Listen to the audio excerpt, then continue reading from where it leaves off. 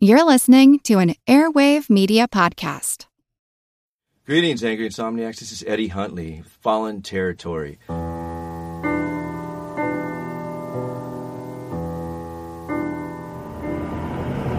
the hell are you doing out here, man? I don't know. I woke up and I found myself out here looking like this. But someone beat you up.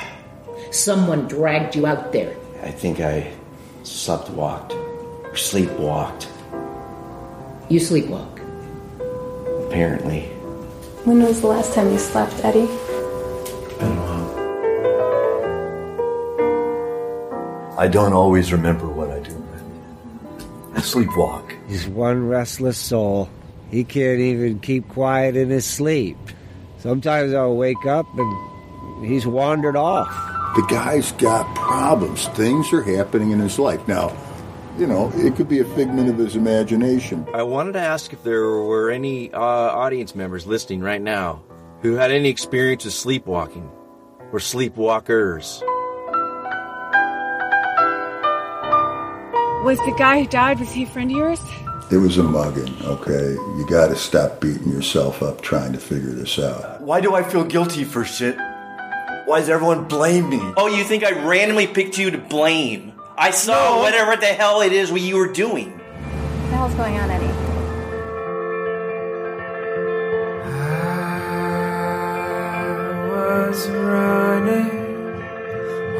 These people, you know, they're kicking against the universe. They're punching up. They're fighting battles against Goliath that they are not going to win. They're not.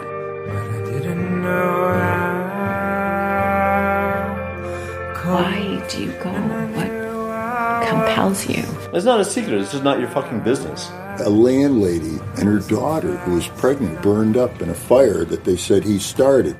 Why didn't you tell me? I'm sorry, did it upset you? It does upset me. Awesome. I was running with the wolves, and I knew I was cold, but I didn't know how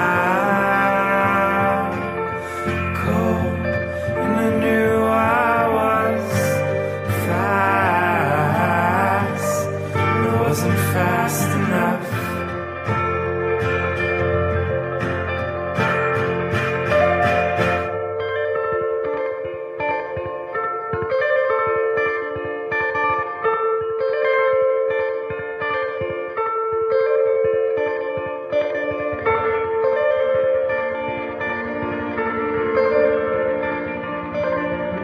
And what are you hoping to find?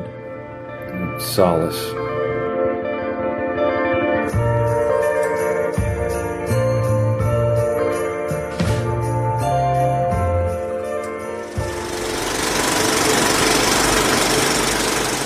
Hey folks, it's your friend Mike White coming at you with a special episode. On this episode, I am talking with Daniel Kremer.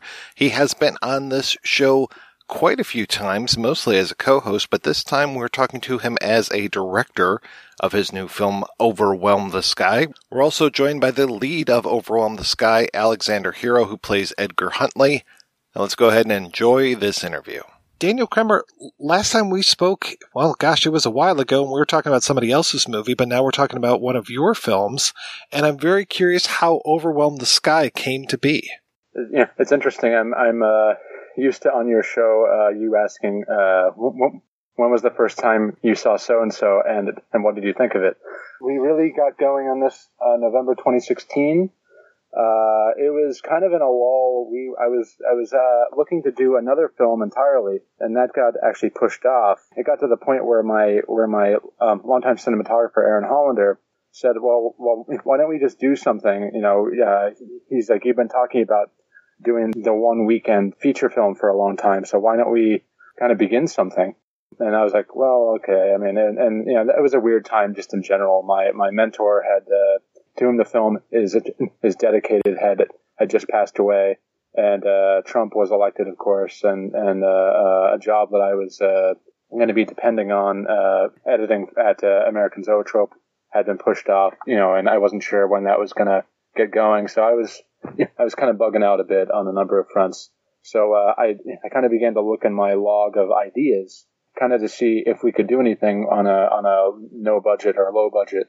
And then I saw this kind of line item in my kind of index of ideas.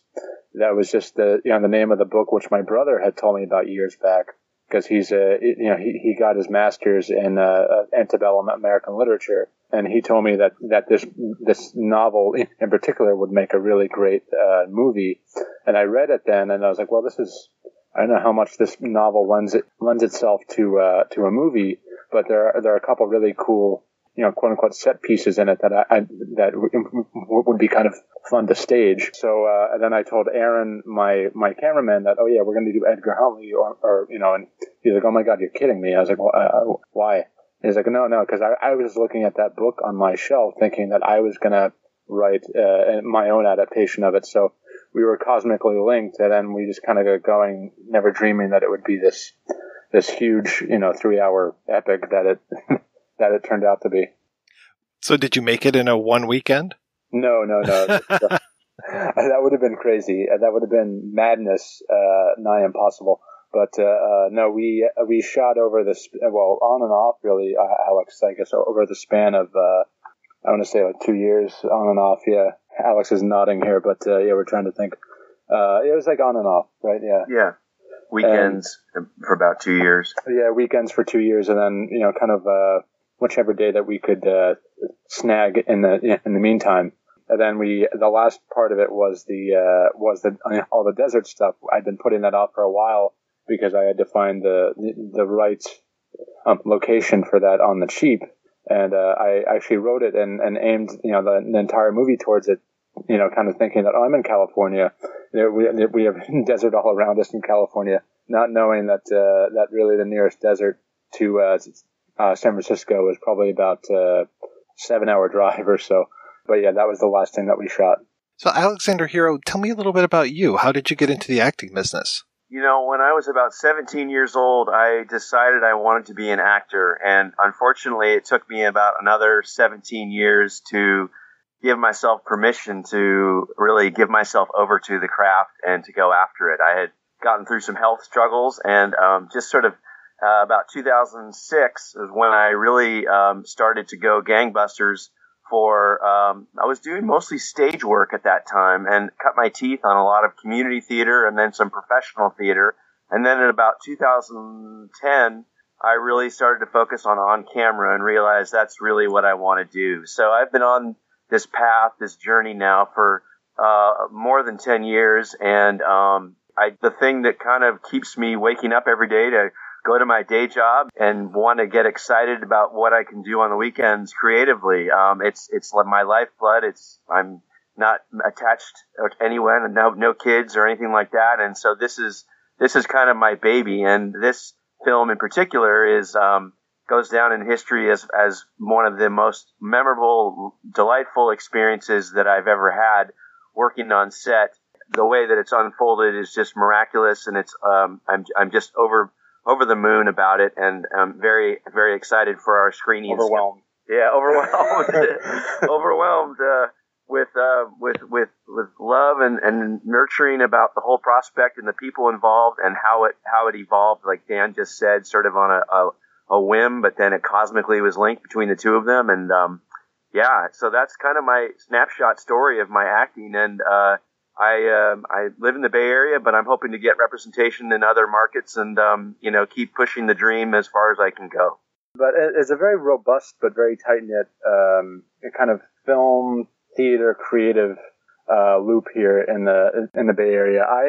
I moved out here about 5 years ago because of my connection to Rob Nielsen, who's kind of I guess you'd say an American indie film legend, and I began working with him and a lot of his people out here, and we had made prior to this I had made 2 other features with actors also from that network of people, and one of my actors on those previous 2 films, whose name is Penny Werner. Who's a really, really great person and a amazing actress, kept on telling me and my entire we kind of have a filmmaking collective called Bricolage Films, but Penny was telling all of us, and me in particular, to like, oh, you really need to talk to Alex Hero. Alex Hero is really, he wants to work and he's great, and you'll have a great time working with him. And then so while we were, and I met Alex, and Alex was, seemed like he was game for anything I wanted to do. Ultimately, when we were trying to put together this kind of ragtag film that just kind of exploded into this bigger project, I kind of turned to Alex and I was like, hey, do you want to work with me on this? And you could be the title character of the book. You could be Edgar Huntley. And and he's like, yeah, man, right on. And he just basically showed up on the first day. No one really knew much what they were doing per se. It was just kind of finding how we were going to do this. Trying to find our path for how we were going to carve this out.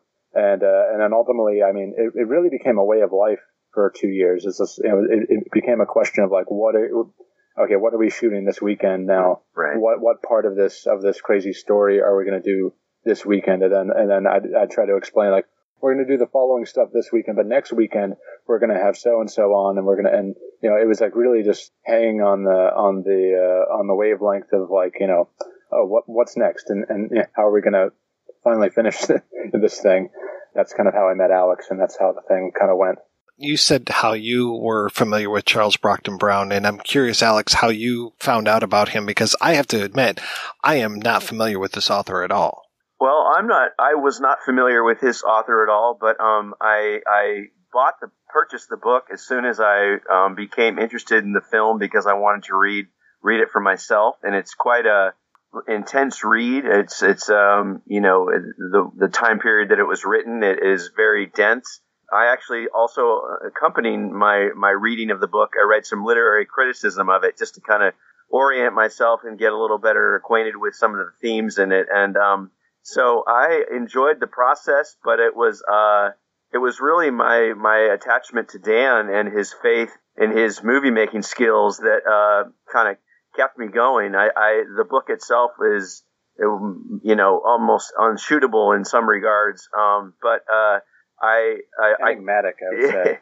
Really, really highly enigmatic is the word I would use, but sorry to interrupt. Oh, yeah. No, and one thing that I took away from the book, however, was that I really identified with the way that Edgar Huntley felt towards other characters and how his mindset. That kind of resonated with me, and I had recently lost my father to cancer in 2016, so I was kind of in almost not a similar head state, but I had some ripple effect of things going on in my life, and I felt sufficiently prepared to try to take on the task of mounting this movie and giving a voice to this character and doing it the best that I could. And I'm also need to say that I'm one of those people that loves being on set. So anytime we could shoot on the weekends, that for me was just heaven. That was a break from my humdrum day job and that kind of thing. So I was always ready to go. Yeah, and it's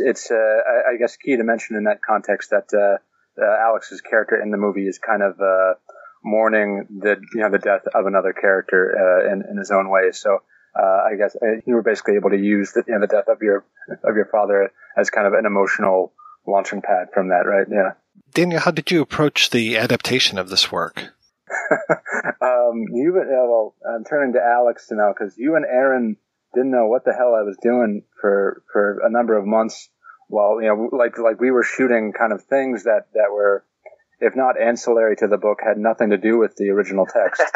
The whole scene with the woman dancing was just like, I just kind of wanted to do, a scene where, this predatory, kind of Black Widow woman character who is, who kind of is, just coming on way too strong, and then, having a whole sequence around that.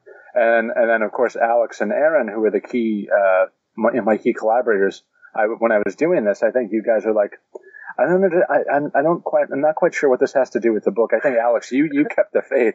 But I was like, no, I know what we're doing. Trust me. He's going to leave this apartment, and then the movie's going to kick into high gear, and then we're going to do the the whole center set piece. But I mean, he's going to leave her apartment, and then he's going to be back in the park, and then the shit's going to hit the fan in a big way.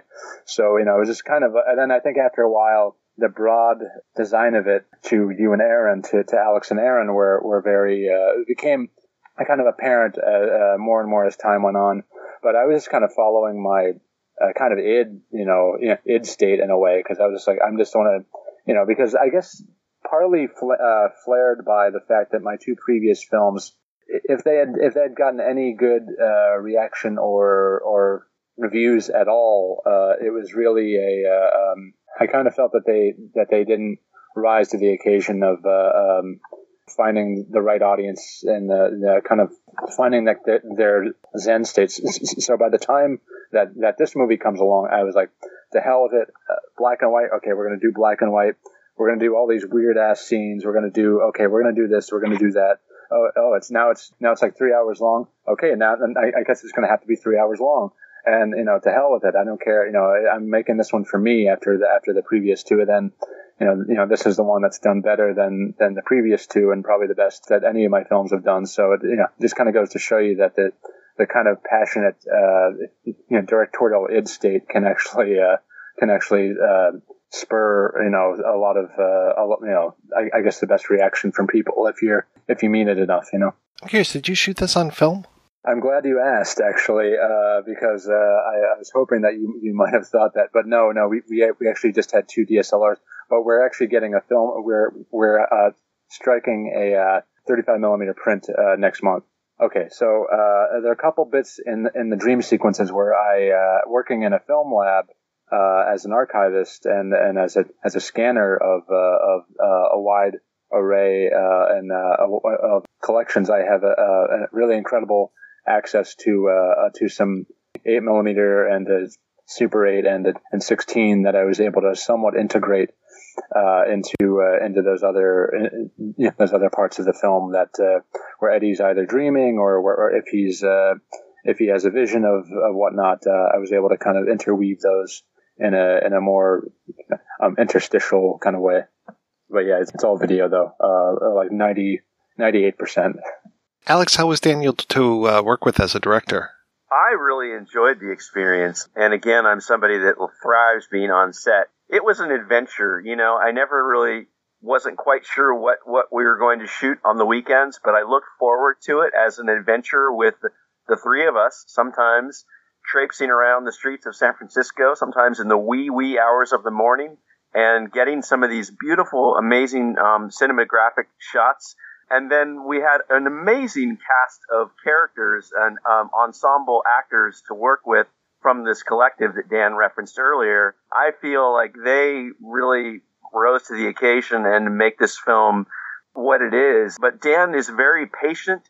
He's very giving. He has a very firm idea of what he wants, but he lets you arrive at that place in a more natural way than maybe some other directors would, where it's a little bit more pressure oriented and top down kind of thing. And I felt comfortable. I felt satisfied. I felt happy and grounded and eager to do whatever that Dan wanted to try. It was just overall a delightful experience, probably my favorite filmmaking experience that I've had thus far in my career. And Aaron and the simpatico between the two of them is a thing to behold, because they can almost complete each other's sentences, and you really feel like you're working with a group that is on par and even keeled and really steering the ship with all eyes forward and knowing what they're doing. And you feel very comfortable in this collective, in this group of this filmmaking endeavor.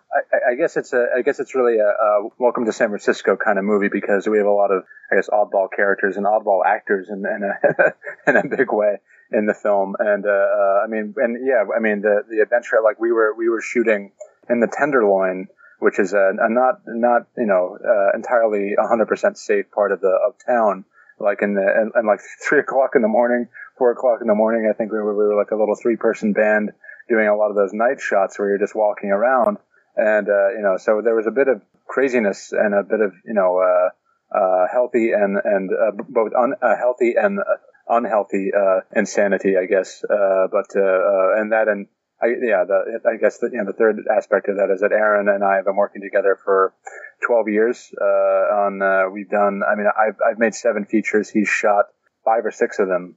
So we have a shorthand. We actually moved out here together from the East Coast.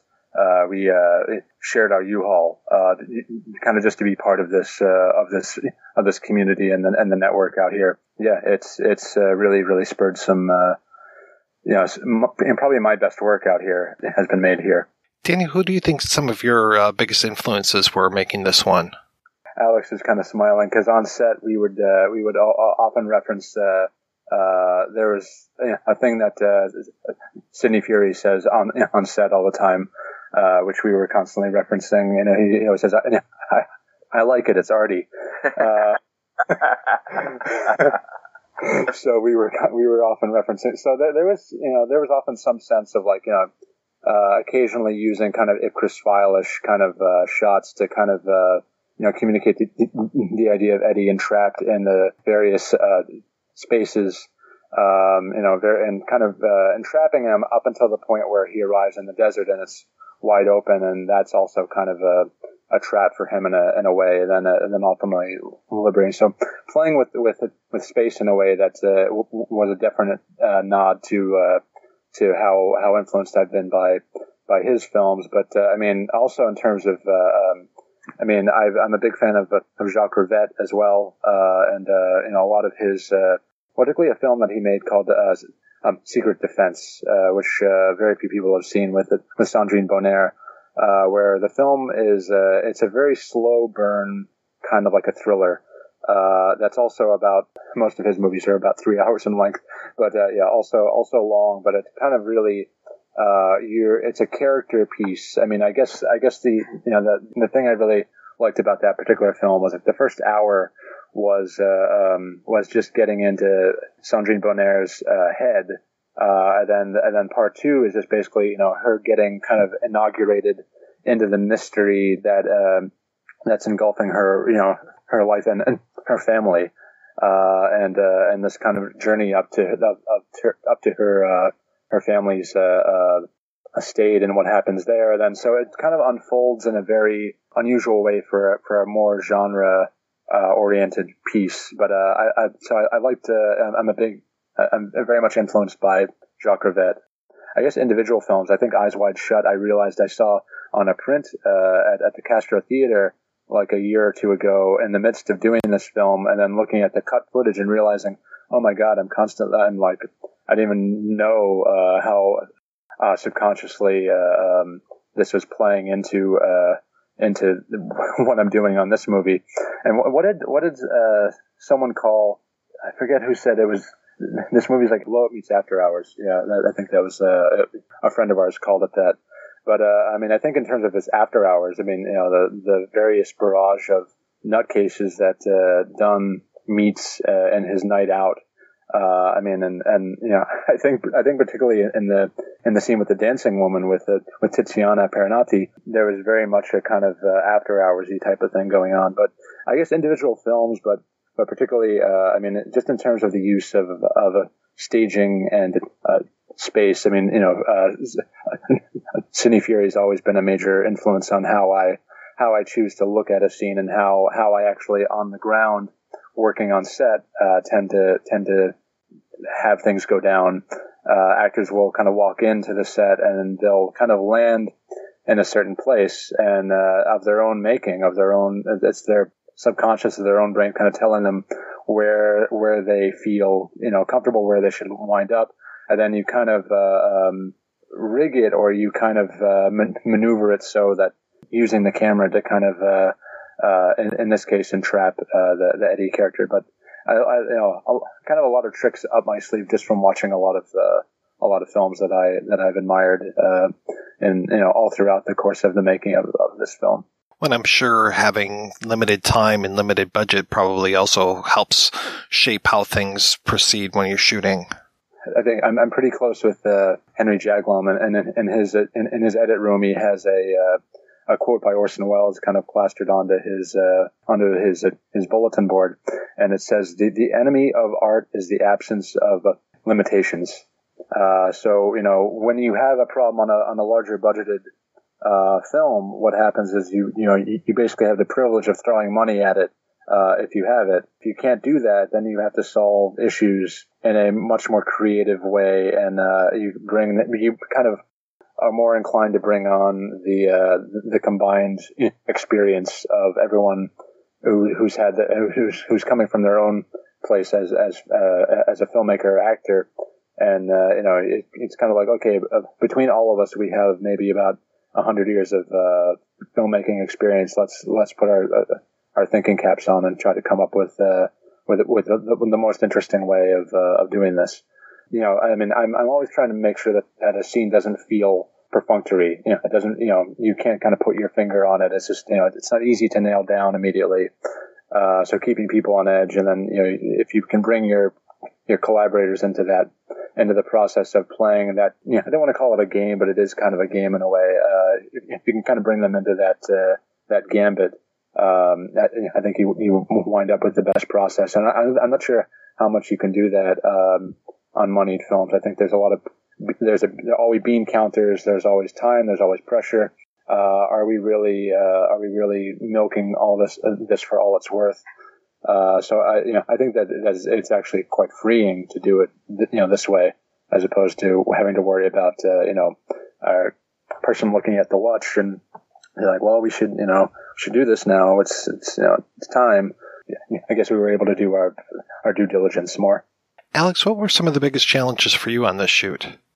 I really wanted to give an impression of Eddie as being a dynamic person. And so I felt like over the course of his journey in this movie, he embodies a lot of different types of characters, and sometimes he's a little bit irascible. Other times he's a little bit more strung out and nervous and uptight about things. And my biggest challenge was trying to assemble some diversity in my performances, but then also have a cohesiveness that bled through the entire filmmaking process. And so I wanted to make sure that the Eddie you saw at the beginning of the movie was still somebody you could identify at the end of the movie. And a lot of that was just putting my faith in what Dan had prescribed for us for what we were going to shoot in the upcoming days,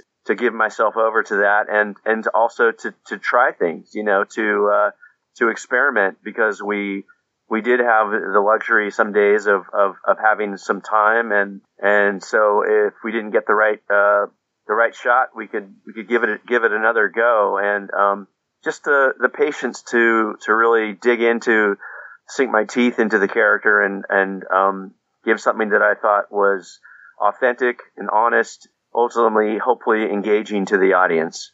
Relating to that last question, that was also kind of a process of discovery, because I use a lot of improv, and in the first hour of the edit, what I love is when people tell me that they felt that Eddie was his friend's murderer in the first hour, because you're trying to put you're trying to clear. I think the audience is trying to figure him out for the first hour. And there are all these kind of intimations, and visual and otherwise, that Eddie might be a little off in the first hour. So that type of thing, in editing, the way that I work in terms of improv, moments just kind of present themselves a bit, to you in a way that can't be written, and obviously with a lot of improv based filmmaking, it can be very indulgent, and it can just kind of run on, and it can be very self-indulgent and hard to watch. I think we've all seen that occur in various films of maybe of the more mumblecore variety or whatnot. But I guess kind of trying. I mean, the challenge was always trying to extract the essence of the scene. Asking yourself, what's the purpose? Am I going to be stringing the audience on to want to see the next scene? Am I intriguing them enough? And trying to find the proper rhythm as well is always a tricky thing.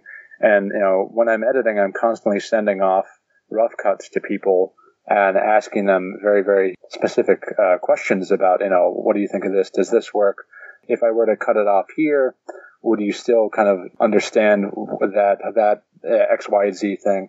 It's a long kind of workshop process that mostly involves me and my kind of home environment with my cats next to me, trying to figure out how the rhythm of the film will unspool and whether or not people will want to keep watching. And for a movie that totals 3 hours in length, and when people hear it's a 3-hour improv based movie, that I can foresee them why they would want to run to the hills and never come out. But there was always a sense that I was very exacting and very. I hope I have a feeling I was. If I read the reviews, I'm led to believe that I guess that aspect of it works. But you're always kind of teetering on the. It's funny. I was at a party the other night with a lot of members of our group. We were talking about it's kind of an alchemy in trying to find the right balance to a shot. How much of a shot to leave up before you cut away. And you never quite know how these things are working subconsciously on an audience and what kind of the sum total gestalt is. And it's a very tricky thing. And for me, it takes a while. I'm in editing often on each movie for a long, long time before I tend to surface with a cut that I'm willing to show more of an audience. I'm very anal in editing. And I tend to be very monomaniacal. I tend to be very monkish or monastic, and I think perhaps that can maybe turn some people in my life off occasionally. But I kind of have to turn everything off to get in the zone. You made the point, Daniel, though, when you were editing this project that it cut rather well. It cut very well. Yeah. Yeah. You felt like it. It's the best cut. It's the easiest cutting I've done was on this film. Because normally I'm. There's always at least one scene that I'm banging my head up against the wall saying, "Oh, what the hell? What the hell? How to do this? How to do this?" I sound like the character from Goodfellas, Eddie. I'm like constantly trying to. On every film, I was like, "There's always at least one scene where that happens." On this one, I didn't. There was none of that really. It was all kind of like butter in a way. Even though I still had to do some exacting things to kind of figure if people would digest whatever scene the way that I wanted them to. And then, of course, you came back for like a couple little insert shots, that bit where you had to say like a line and, it's out of context for you. So I was just like, I had it in my head, but I'm sure you didn't know, why that line and why, but that's kind of the way it goes though. So how does music play a role in this film after you're done putting it together, or are you using music as you're doing the editing process? I always use a temp track. So on this one, it was I think I retained a little bit of the glass harp compositions from Man on the Swing, which is a film, of course, probably not known for its music, but a lot of Lalo Schifrin's. And by the way, that was another film that was highly influential on Overwhelm the Sky was Man on the Swing, which you actually did an episode about, I know. With Scott Tafoya. A very good episode, by the way. People listening should check it out. But yeah, I think there was some glass harp stuff that, because I have the soundtrack for Men on the Swing. A little from Black Sunday, not the Bava, but the John Frankenheimer. And I actually went into it with some original compositions because our composer, who teaches at the San Francisco Conservatory of Music, had kind of, when I knew that I was bringing him on, because he had composed the music for a film that I edited by Christopher Coppola, who is, if you want to know which Coppola that is, that's Nick Cage's brother. When I met him on that film, and I knew that I was bringing him on to do the music, we kind of talked about, okay, you need to do an overture for the roadshow presentation. And of course, he's like a kid in a candy store because like, oh shit, overture, 3-minute prelude, where people are just in the theater listening to the music without him. So that was like, he was like happy as a lark. But, so, I mean, I did enter into it with a number of themes that he had given me, and then kind of giving him the original temp track to be like, I want something kind of like this. And then I would actually sit down with him and my iPhone and because I have like a little keyboard app on there where you just kind of hit the notes on the keyboard with your finger and kind of demonstrate like, okay, let's try some half-step tritones. And I was kind of showing him like, okay, see how you can do this there and everything, and he kind of so I think we have a very good working chemistry where I come from. I think a bit more of a musical background than a lot of the collaborators he's had in film in the past. So it's like we can kind of sit down, we can play on my little iPhone keyboard, and try to figure out the fundamentals of how a scene is going to be scored. It's always fun, to do. And then of course you hear it for the first time and with a full-on orchestra or ensemble, and it's I think most directors tend to get really excited when they first hear the music performed by musicians who are doing it. Alex, what's it like for you the first time that you actually get to see the whole movie projected for the first time? I'm nervous because I'm very critical of my work, and I can see parts where I maybe am playing a very truthful, honest performance, and then other parts maybe where I am not quite as in touch with what the scene demanded. But I felt like on this film there was more of the former, and I felt like of the latter, you mean? Of the latter, excuse me. There were more experiences watching myself on camera where I thought, I think I captured that emotion or that moment fairly well, and it was exciting. And I gotta say, in reference to the music and the cinematography, just being the character on screen for a lot of this movie, and then having those other elements surrounding you, it was a surreal experience, but in a profoundly humbling and just beautiful way. You felt like you're part of something that is suddenly is taken on its own life and is much grander and more majestic than I could have ever imagined. A movie that we essentially started in Dan's backyard on a weekend. Literally in my backyard. In November of the 2016. So it's to see it come full circle to this very regal almost experience. I'm just still, I can't get over it. I look forward to screening it in New York City coming up this weekend, just because I enjoy new little moments that I maybe had forgotten or rediscover, and it's a beautiful journey. I love it. I've had to watch this movie a lot of times at this point, and being a 3-hour movie, it's just, every time I do an export, I have to deal with a particular audio glitch that I can fix, but that means I have to do a full QC watch every time I do a new export. So I've seen this movie a lot of times, and but it's always new when you're watching it with other people, with an audience. It always seems fresher, in a large regard. I don't think I'm ever going to watch this alone and for the rest of my life because enough of it.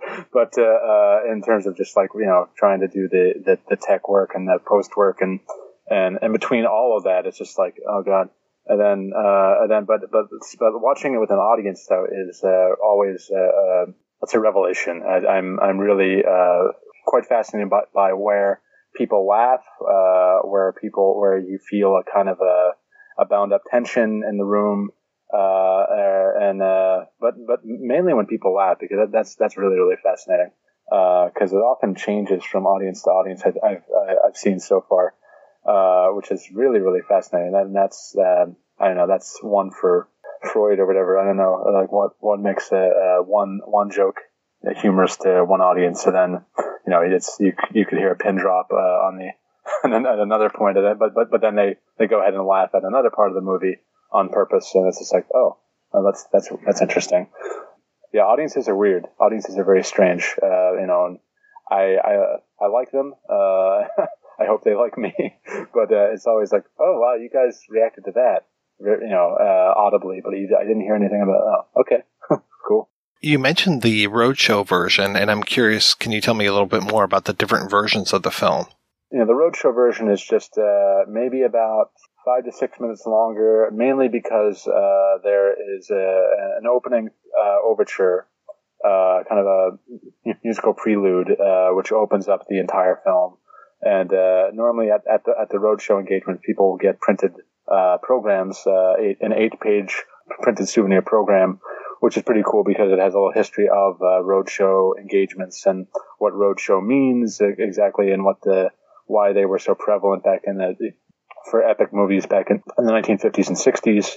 And as well as, there's also writings by Alex and Aaron Hollander, the cameraman, and myself, who were the three principal collaborators. There's a little bio of the author of the novel in there. There's some goodies in there. So that's kind of really it's just a lot of fun, I think. That the whole aspect of the roadshow that we've seen so far is just people going.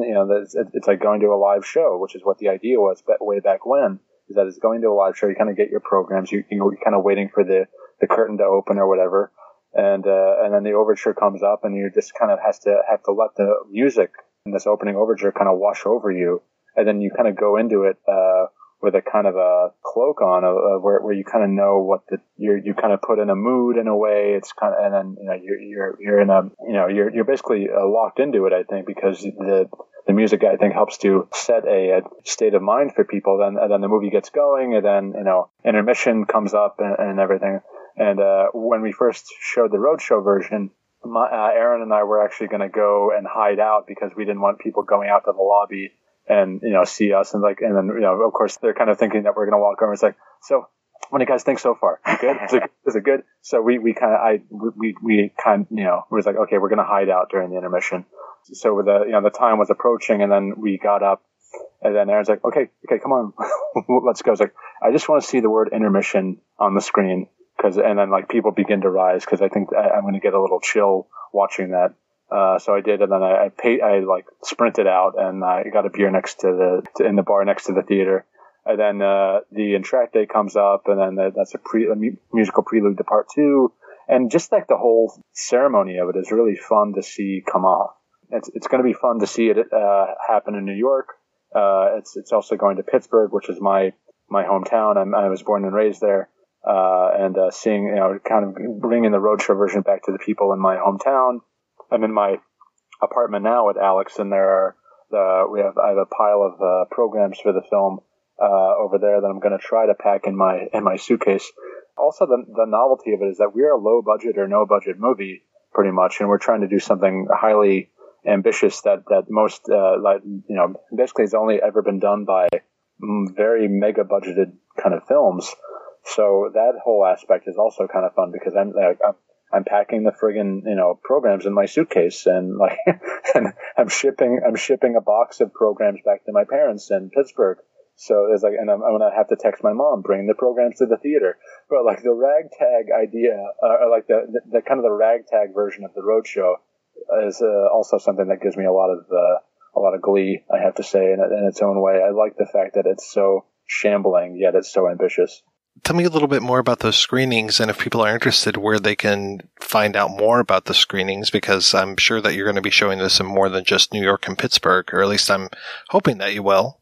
Yeah, so New York is this coming weekend. It's at the Film Noir Cinema, which is a theater in Brooklyn, fairly new, playing there for 3 nights, and then I go. I'm only there for the first night. I go to Pittsburgh, and that's going to be playing as part of the Three Rivers Film Festival, which it's the 37th annual. I guess I just learned recently that it's the longest running festival in the state of Pennsylvania. I would have thought Philly, but it was actually George Romero's Night Riders premiered at the first fest in Pittsburgh way back in 81 or 82. So that's kind of fun to play there, because George Romero is kind of the main film icon of my hometown. And my dad actually drove a limo when he was first married to my mom, and he drove George Romero, but that's neither here nor there. But he's told me about that a little bit. But we're going to be moving on to Chicago. We're going to be doing it in LA. We're going to be doing it in Baltimore, and looking for venues for future engagements as well. Chicago's upcoming, but I'll know about that quite soon, and hopefully we can show the print of it at these future engagements. The film print, which is going to be really quite amazing to see that this blown up to 35 and done the right way in terms of the roadshow aspect of it, which should be seen on film. But in the process of booking places and booking, which it's really the first time I've done this. I mean, I've leaned on a film festival ecosystem for my films. There was the sense on this one is that because it was 3 hours, because it was black and white, I'm probably going to have to work a lot harder just to get it shown anywhere. The extra amount of hard work that I've done has paid off in a big regard because it's gotten far more press and far more critics who've had eyes on it, and just far more attention in general. So I guess it was a big lesson to me. I think I've learned more about film circulation on this movie than any of my previous ones combined. I think kind of trial by fire in a way, but I used a lot of favors, a lot of contacts, and it's been doing quite well. And Gerald Peary, who is a real mensch to give me a blurb recently. I liked his confab of influences. It's we had the one friend who said it's After Hours meets Blow Up. Jerry said it's Blow Up meets Underground Man meets David Lynch meets Nathaniel West's Miss Lonely Hearts. So I thought a pretty interesting cocktail. The whole thing about working harder to make sure that it gets seen, and I think as a result, the buzz has been such that it's at this point it's quite easy to come to programmers and exhibitors with everything that we've gotten on it, and they're often more than willing to give the roadshow thing a shot because it's so unusual and it's so I guess ballsy in a way. But I guess I don't know if that's What do you think? I would totally agree. I feel like it's unique in that regard, and there's not a lot of other people who are aiming for this neo-epic noir micro-budget feature film, which is et cetera. Is a five-course meal, as someone said, I think. So yeah, that's John Cordy. Alex, are you going to be touring with the film as well?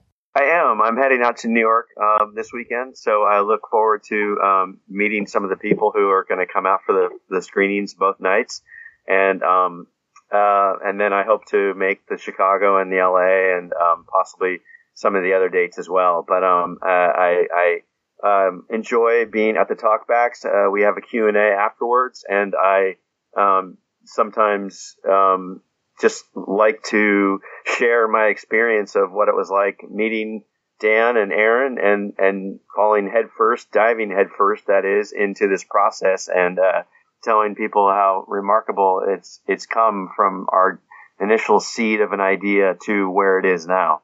It is kind of fun to talk about the kismet meant to be nature of the film to audiences, because there's always like, oh wow, how did you know about it, Aaron?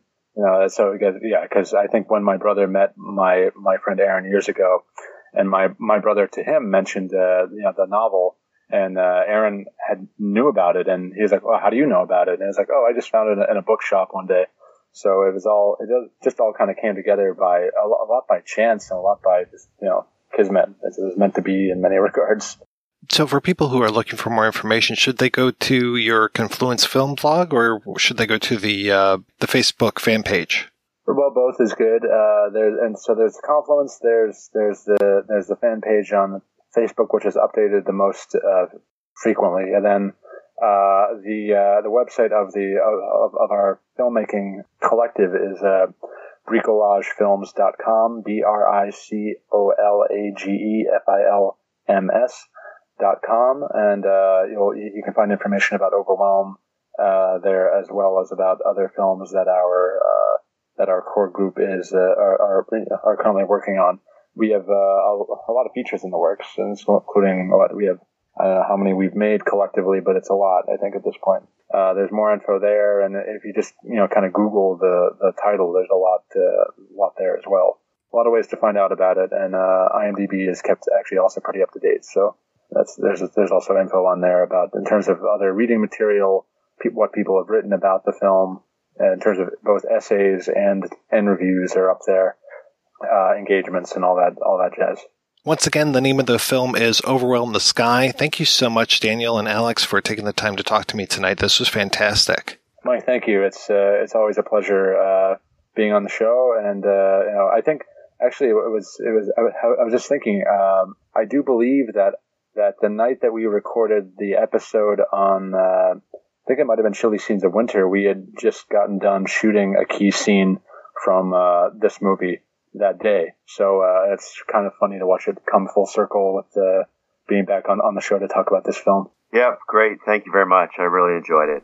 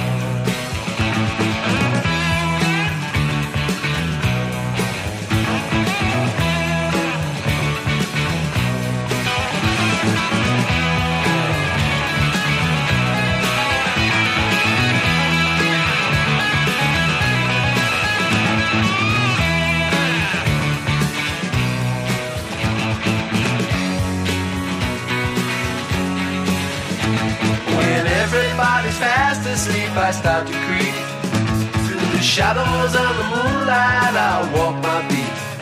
Better close your window tight. I might come in for a fight. Oh yeah.